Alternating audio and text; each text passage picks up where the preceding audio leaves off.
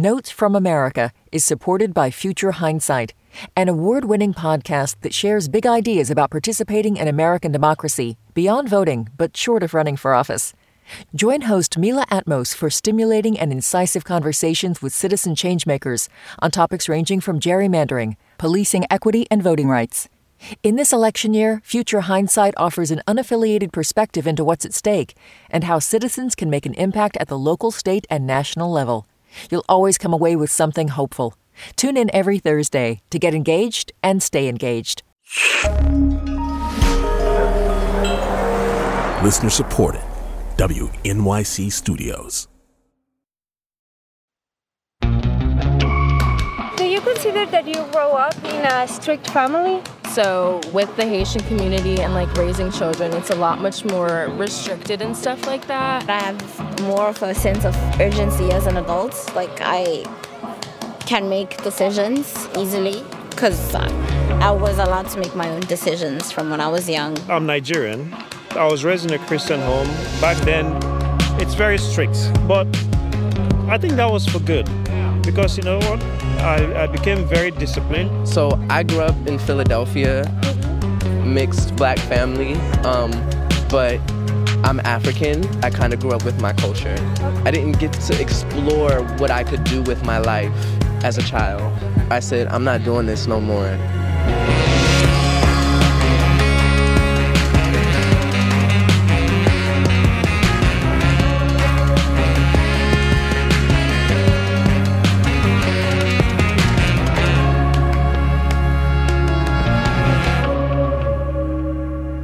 It's Notes from America. I'm Kai Wright. Welcome to the show. I'm talking this week with Sophia Sinclair.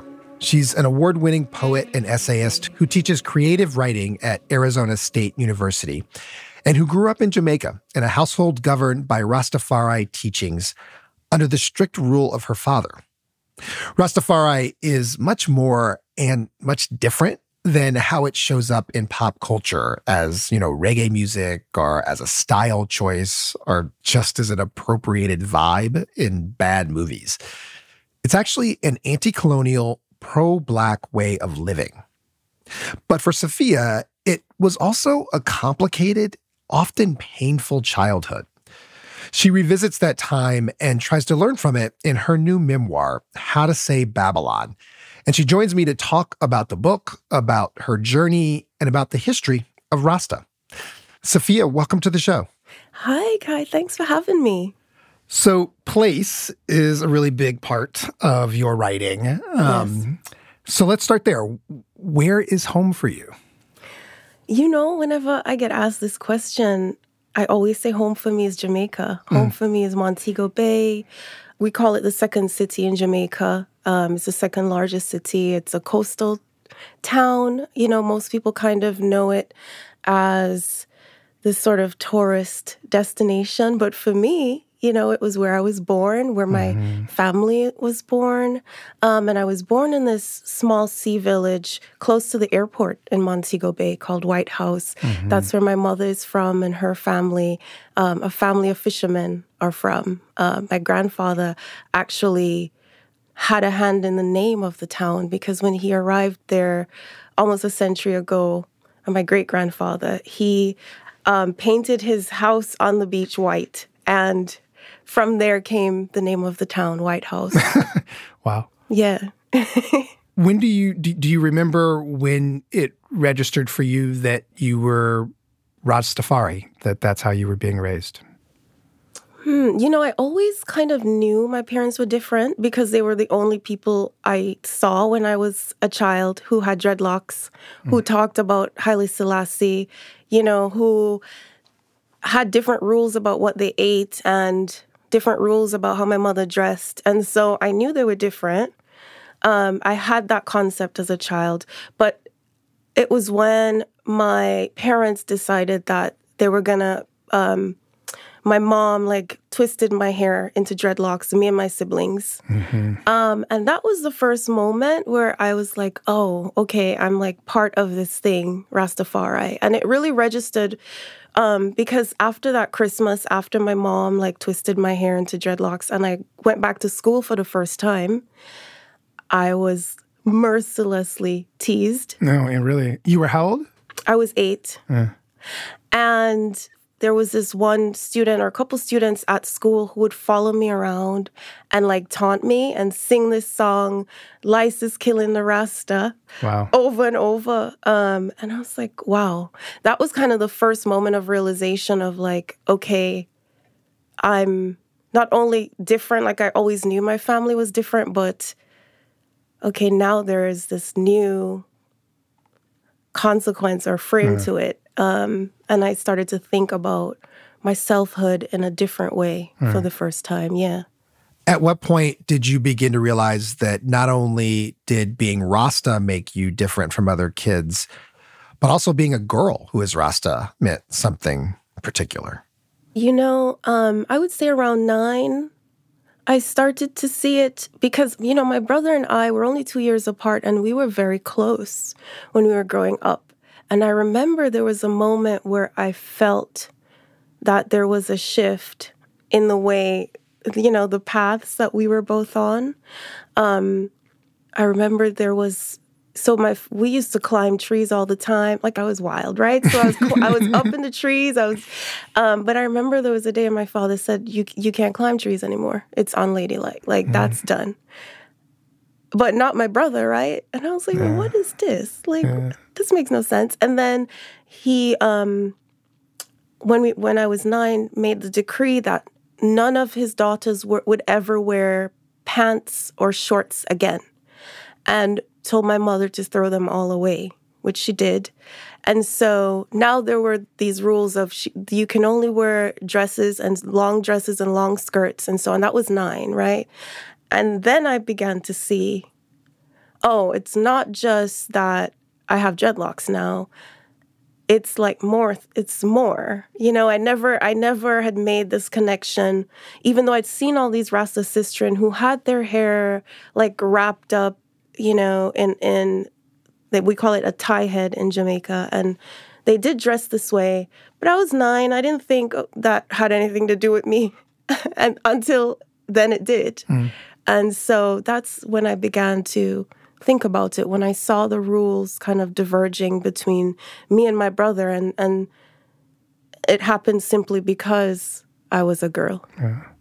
What was your relationship to your mother within the context of this as someone who was an enforcer of these changing rules? You know, I never, when I was growing up, thought about her as an enforcer, you know, in that way. Because she also made my world, for me and my siblings, she made the world feel so expansive. You know, when I talk about all these rules, it would kind of seem like, wow, your world was getting smaller. Yeah. But it was through my mother that for a long time, it just felt like the world was still ours for the taking. Because when we were home, she gave us the love of books and of literature and of imagination and play and a love of nature, which she actually made into her own kind of curriculum. Like, so I always saw her as someone who expanded my world. Yeah. And it was your mother who introduced you to poetry, right? So poetry was always a natural part of my growing up. And Jamaica itself, culturally, we celebrate poetry and elocution across the island. We have even contests where that's aired on, you know, national TV where students go and recite poetry and for medals, you know. And so this is also entrenched in our nation as culturally important. And so, but in my house, my mother was the one who first handed me that first collection of poems. And she told me what poetry meant to her. And this was in a moment of deep hurt. I was 10 years old, and someone I thought was my friend said, I don't want to be your friend. I don't want to be friends with a Rasta. Oh, wow. And I was so hurt. And my mom could feel that hurt, and she handed me this collection of poems, and she said poetry had always expanded the world for her. Poetry had always made the world feel wider and warmer for her. And she said, I think you might like to read this. And so, yeah, I began reading the poems, and I came across a poem, and I just remember the feeling of like, I could feel that hurt evaporating, or this idea of that whatever I was feeling could be alchemized into something else through poetry. And I wrote my first poem like that around that time at 10 years old. And it just continued from there, you know, and I began writing poems about my love of Jamaica, of the landscape, of the sea. And in adolescence, then I discovered Plath and other poets who were confessional. And I thought, oh, the gaze also can turn inward, that there is an interior landscape here that could be explored. And so I began to write poetry from, you know, the self, from the sort of, I think of it as the catacombs of myself. There, too, poems can come. And then I published my first poem when I was 16 in the newspaper in Jamaica, and it kind of just went from there. It never stopped. First, a poet at 10. Poet at 10. And a published poet at 16. Okay, everybody, get to it. This is a high bar that it's been. What a wonderful act of parenting. Yes. To give your child a poem to try to heal. Yes. Do you recall what that collection was, or who was the poet? It was a collection called Poems from a Child's World. The poem that I remember that struck me the most was a poem called The Tiger by William Blake. You know, okay. Tiger, tiger, burning bright in the forest of the night. And I just remember the image kind of just obliterating any hurt I'd been feeling. I was like, what is this strange magic? Like, what is this sorcery happening on the page? And I went to the encyclopedia. We had one of those old ones that was like an actual book that I like flipped through looking at, who's this William Blake? And it said he had died like almost 150 years ago. And I was like, what? Wow. Yeah. And I was like, wow, so this is what poetry can do. Poetry is a way to outlive myself and what I can leave behind me.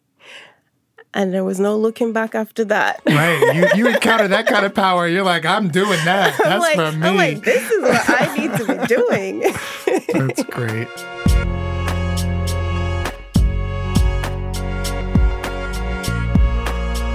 After a break, Safia Sinclair shares one of her poems, and we learn the history of Rasta. This is Notes from America. I'm Kai Wright. Stay with us.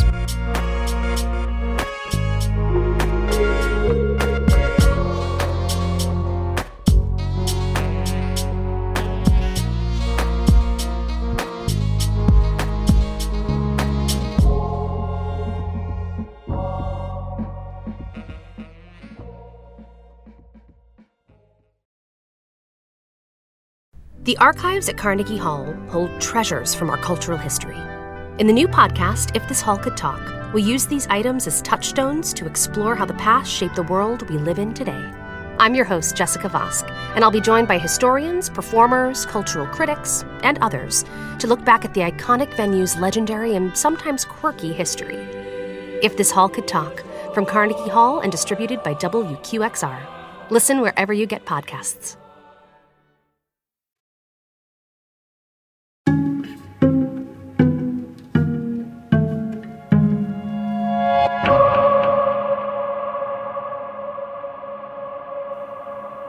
Dread not I. Dread from the sea I was drawn, I, blue as dread, tender dread, taloned as our future dread. Dread the constellation I was born under, dread I slept under, dread the waves of history blustering red. Dread my mother's calm, dread the harpy's song, dread she nursed me, dread she named me, dread my girlhood on the sugarcane, dread the hurricane. I was a child of dread, a psalm of dread, dread pressed into my palm like the blessed herb, a divine dread, Rastaman said. Before I could speak, there was dread. Before I could stumble, dread roamed the shore a ghostly spume, dreadless thread of the woman I'm erasing, dread my one coastline crumbling to sea rise, to abyss. Dread my dead tooth unmaking the veil, dread the ointment eye, dread the wound eye, dread the whale eye, dread the jonquil's eye, smoke of black clouds heralding only dread. Skirmish of youth, my constant banner of dread. Dread at home, dread to the bone, my father dangling his guillotine of dread. Dread as daily bread, nursed dark by decades of dread, teachers recoiled at my knotted thorns of dread. How the white girls blanched with dread, scorned for the hair on my head. Beware my black heart of dread, the reckless haunt of my dread, girl born of nothing but salt air and dread, girl who bore nothing but a vision of dread. Such a savage dread, thrum of the natty dread, Congo bongo dread, martyred was the dread, brother still the dread, blood of my dread. Babylon maiming families of dread, pastors railing against our dread, dread the crown of heavens I wear upon this head.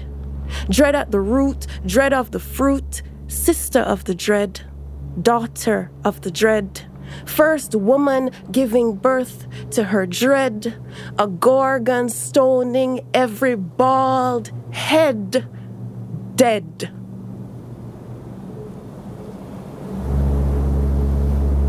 This is Notes from America. I'm Kai Wright, and that was poet and essayist Safiya Sinclair reading her poem, Planet Dread.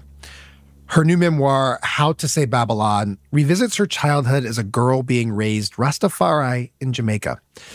And Safiya, the line in that poem, my father wielding the guillotine of his dread. Tell me about that. With the poem, I wanted to kind of explore all the different ways that dread defined my childhood, and all the different ways that we can kind of explore dread. So, I grew up in a pretty strict authoritarian household that it was connected to the Rastafari movement and the rules that were sort of imposed in every household, which kind of changed from house to house. There's no overarching, there's no book, there's no Bible of Rastafari.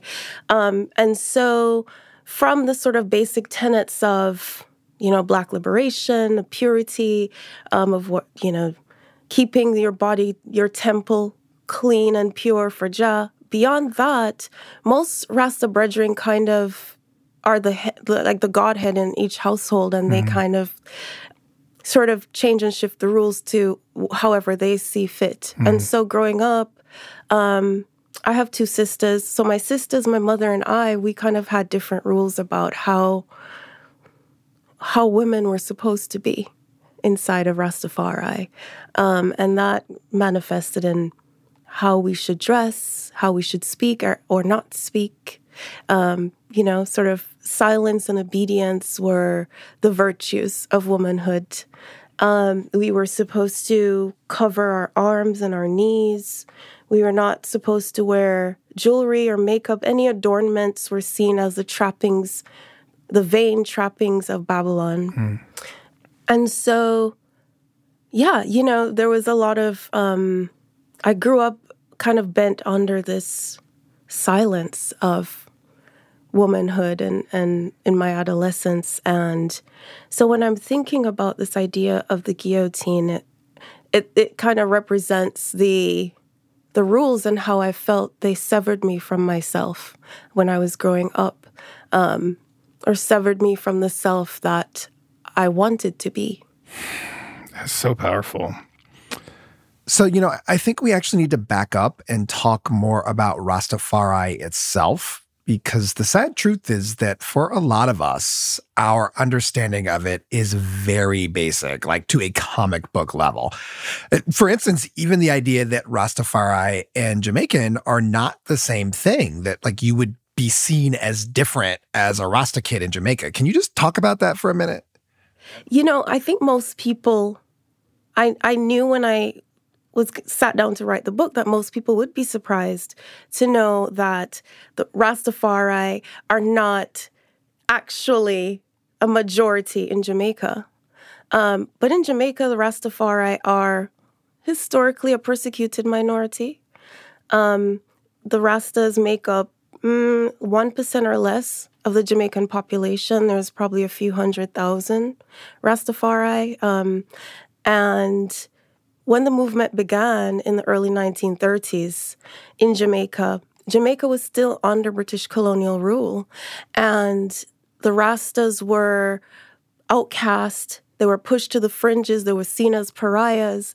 They were constantly threatened, turned away from their families. In the 60s, we had a prime minister that gave the army, the Jamaican army, the directive to bring me all Rastas, dead or alive. And this led to this really bad, like the worst atrocity in Jamaican history, where they rounded up all the Rastas, they tortured them, forcibly cut their beards, cut their dreadlocks. An unknown number of them were killed.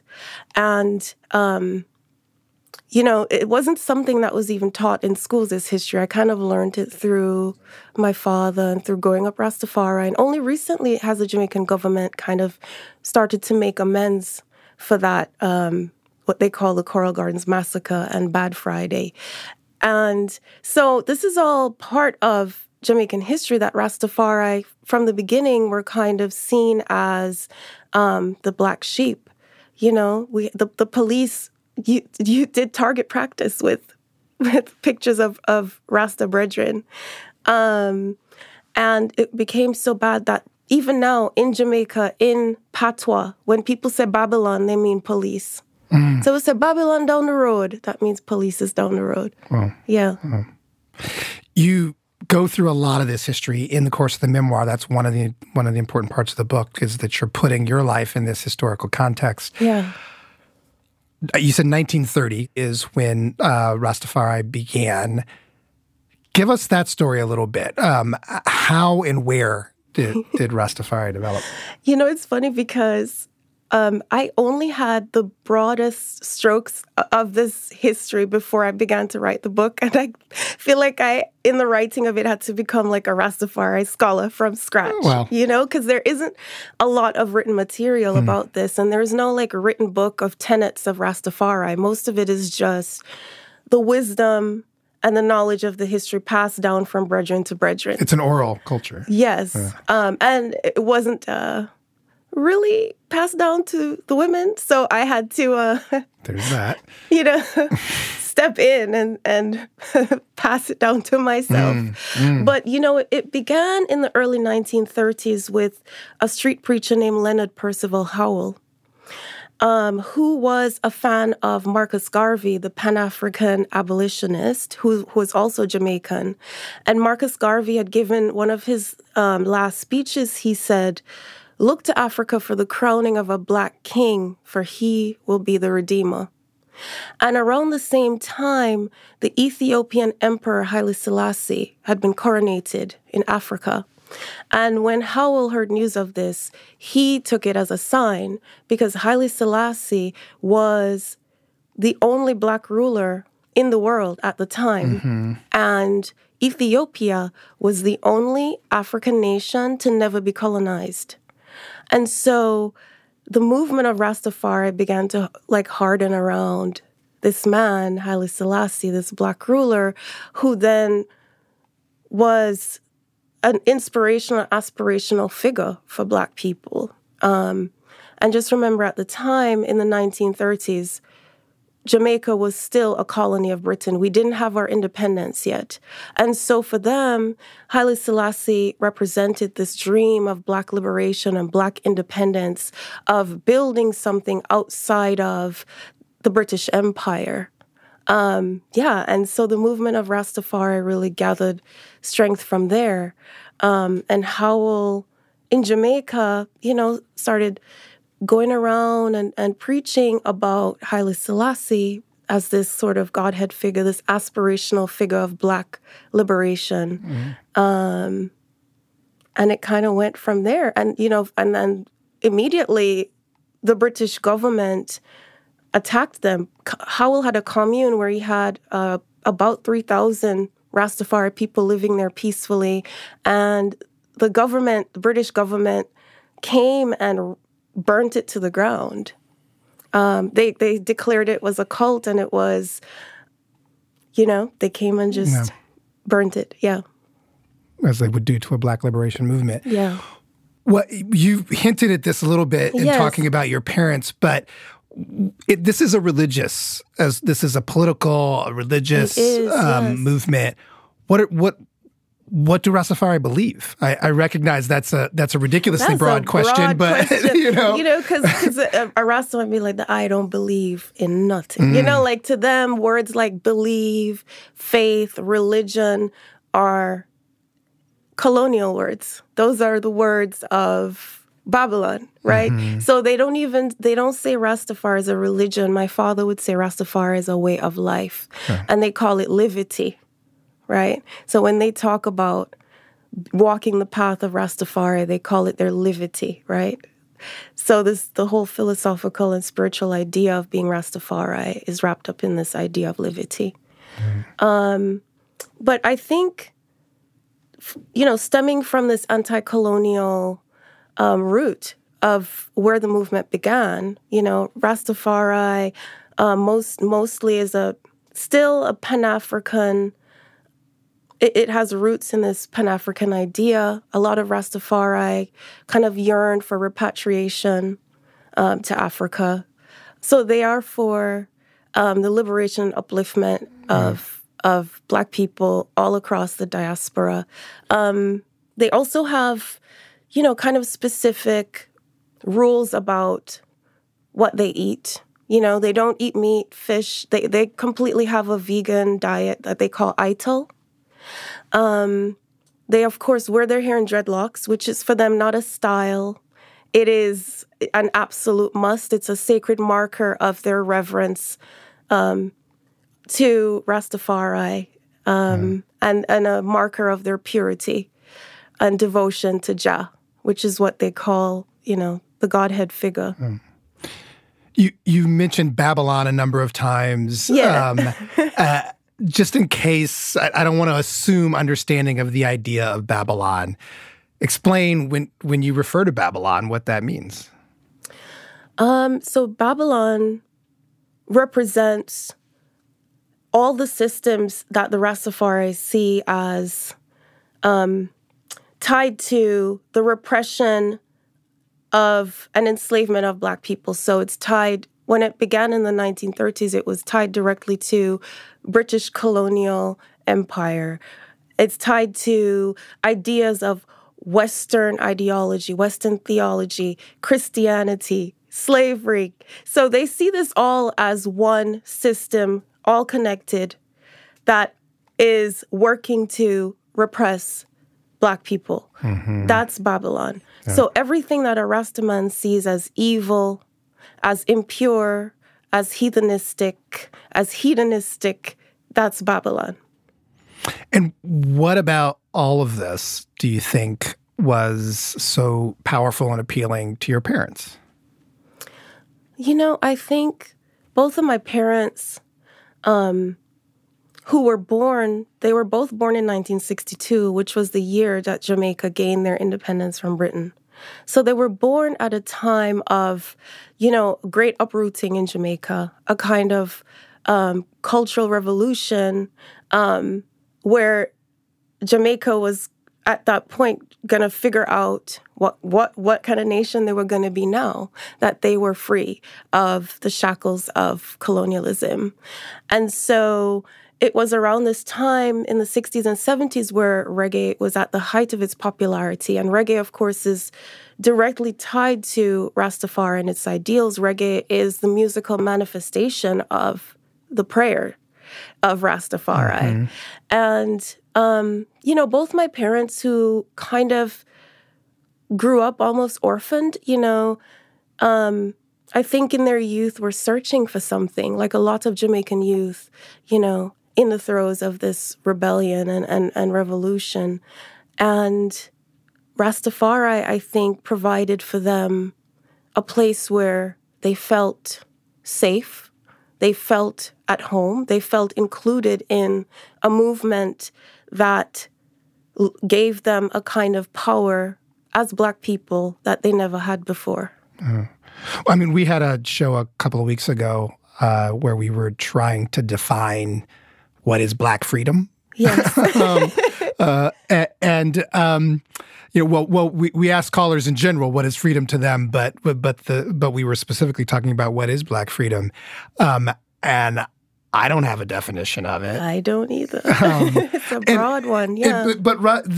It sounds to me like to your parents this was a potential definition, and that's one of the things that appeals to it. Absolutely, I think for them it did feel like a kind of freedom that. And Howell's idea, of having a Black nation kind of live in harmony and work toward this goal of, ultimately upliftment, was something that also appealed to them. And yearning for feeling, all of us who are Black in the diaspora kind of feel this like strange amputation from our roots or where we came from. And I think for my parents, feeling like there was a place where they could look to and say, that's where we came from and that's where we belong and that's where we want to be, had had potency for them.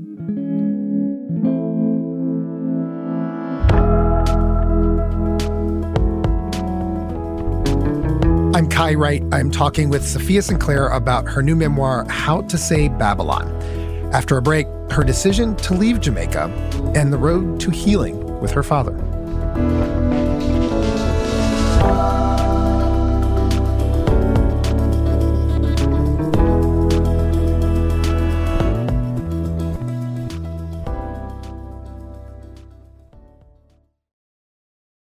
Hi everyone, my name is Rahima and I help produce the show. I want to remind you that if you have questions or comments, we'd love to hear from you. Here's how. First, you can email us. The address is notes@wnyc.org. Second, you can send us a voice message. Go to notesfromamerica.org and click on the green button that says Start Recording. Finally, you can reach us on Twitter and Instagram. The handle for both is Notes with Kai. However you want to reach us, we'd love to hear from you and maybe use your message on the show. All right, thanks. Talk to you soon.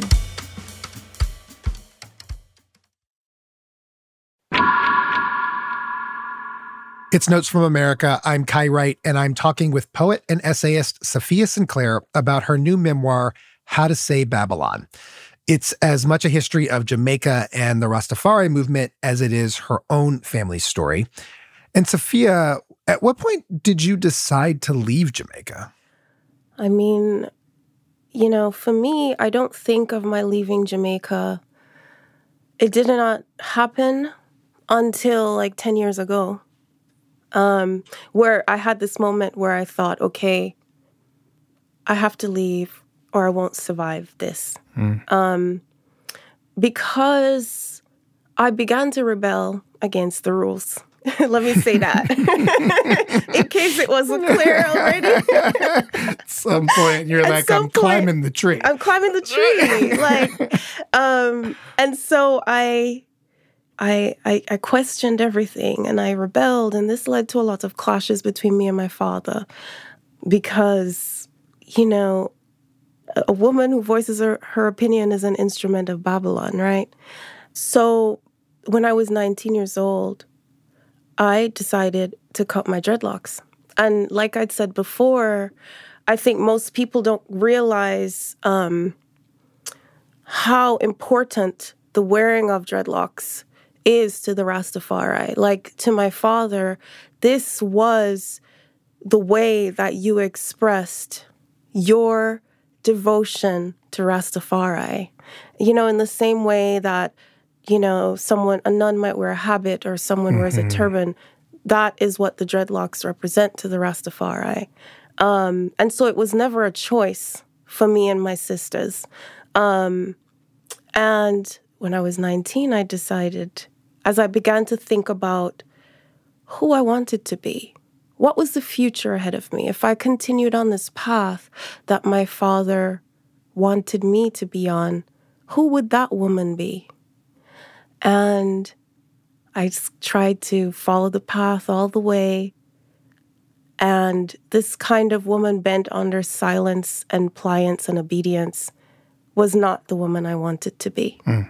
And I cut my dreadlocks, and my father was not pleased.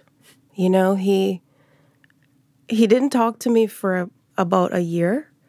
We were living in the same house. Wow. And he looked through me like I was a ghost. I had become Babylon. And then my middle sister cut her dreadlocks. Then my youngest sister cut her dreadlocks. And then my mother, who had been growing her dreadlocks since she was 19 years old when she first met my father, cut her dreadlocks.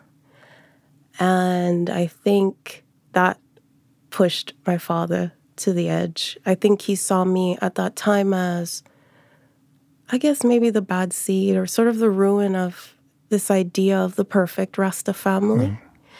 I mean, if you were Babylon and you were Babylon in his home, that's what Babylon would do, right? It would destroy Black freedom in this way of thinking. And, you know, and so he got violent. And that was when I decided I had to leave Jamaica. Yeah, to sort of go out and, you know, nurture that woman that I could become, and nurture that voice and nurture that strength, so that when I did return, I would return in a way that I could speak to him eye to eye. Yeah. Was there truth to the fact that you were the catalyst for the other women in your family saying, hey, I don't have to do this? I think so. Yeah, I think so. You know, I think after I did it, then they sort of got over the fear of doing it also. You know, we talked about it before and always felt that, you know, we didn't feel ourselves within these rules and strictures within Rastafari. We didn't feel like there was a space for us. It wasn't something that we would have chosen for ourselves. And so I think, yes, after I did, then, you know, everyone felt that, okay, maybe I can do it too. How did you think in real time about that act of rebellion? I mean, it's, and I use that word on purpose, you know, I mean, I think so many of us in our lives, you know, have these moments where we want to have an act of rebellion against something that's put upon us. And it's very scary and hard, and most of us don't do it.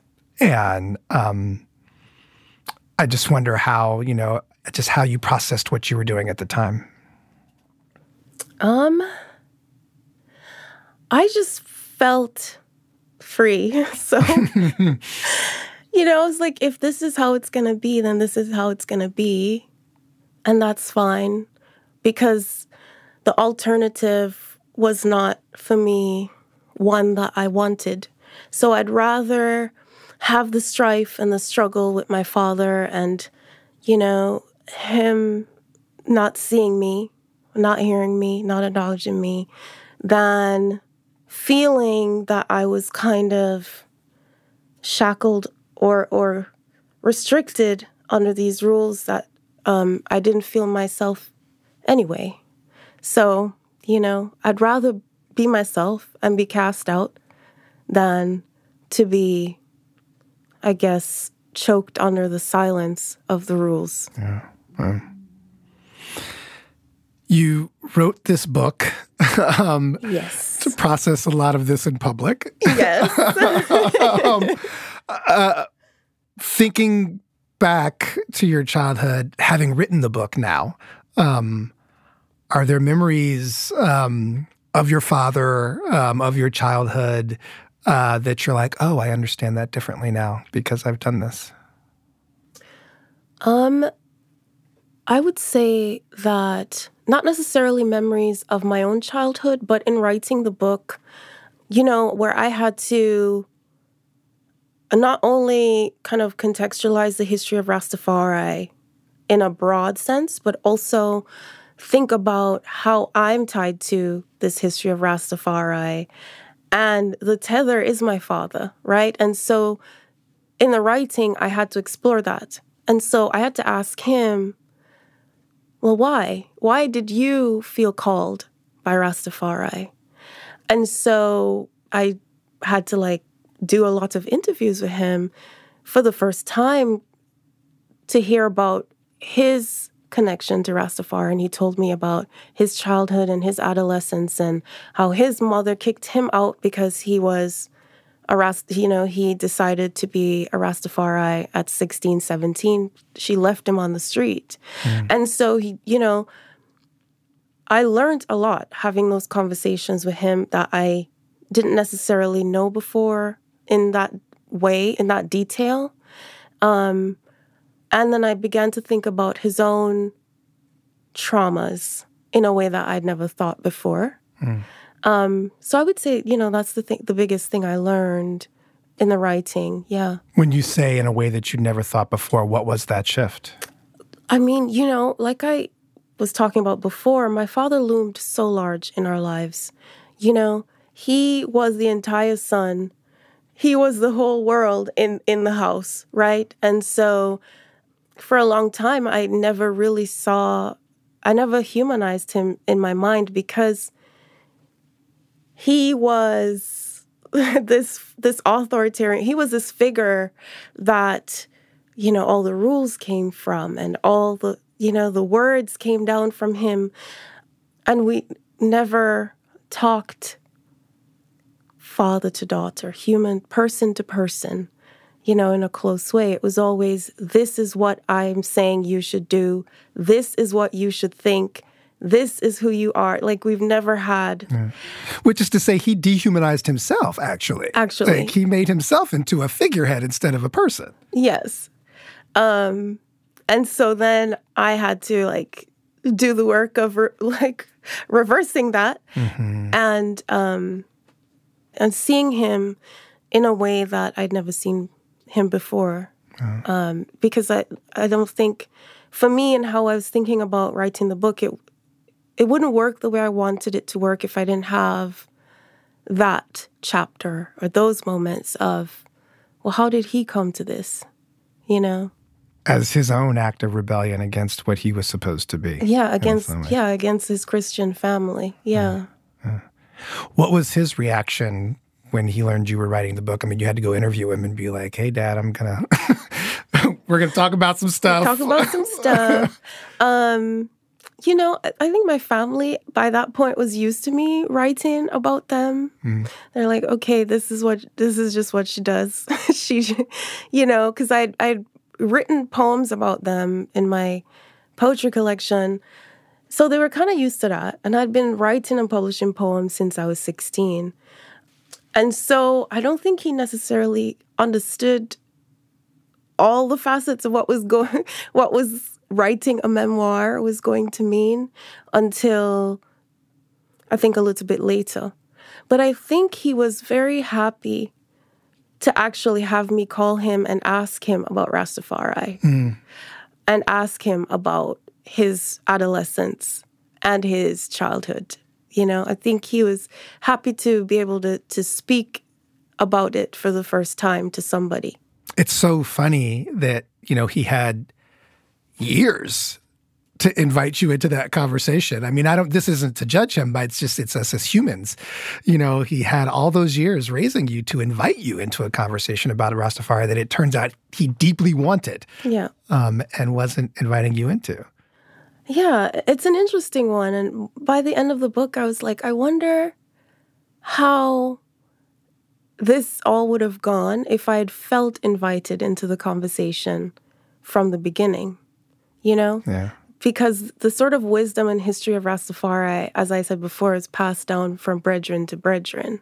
Women aren't necessarily invited into the circles of their spiritual talks that they call reasoning, where Rasta brethren meet and talk about things, talk about the world and their sort of philosophical desires. And women aren't invited into those reasonings. And I did wonder, if I had felt welcome and invited the whole time, how would this have gone? Yeah. I don't know,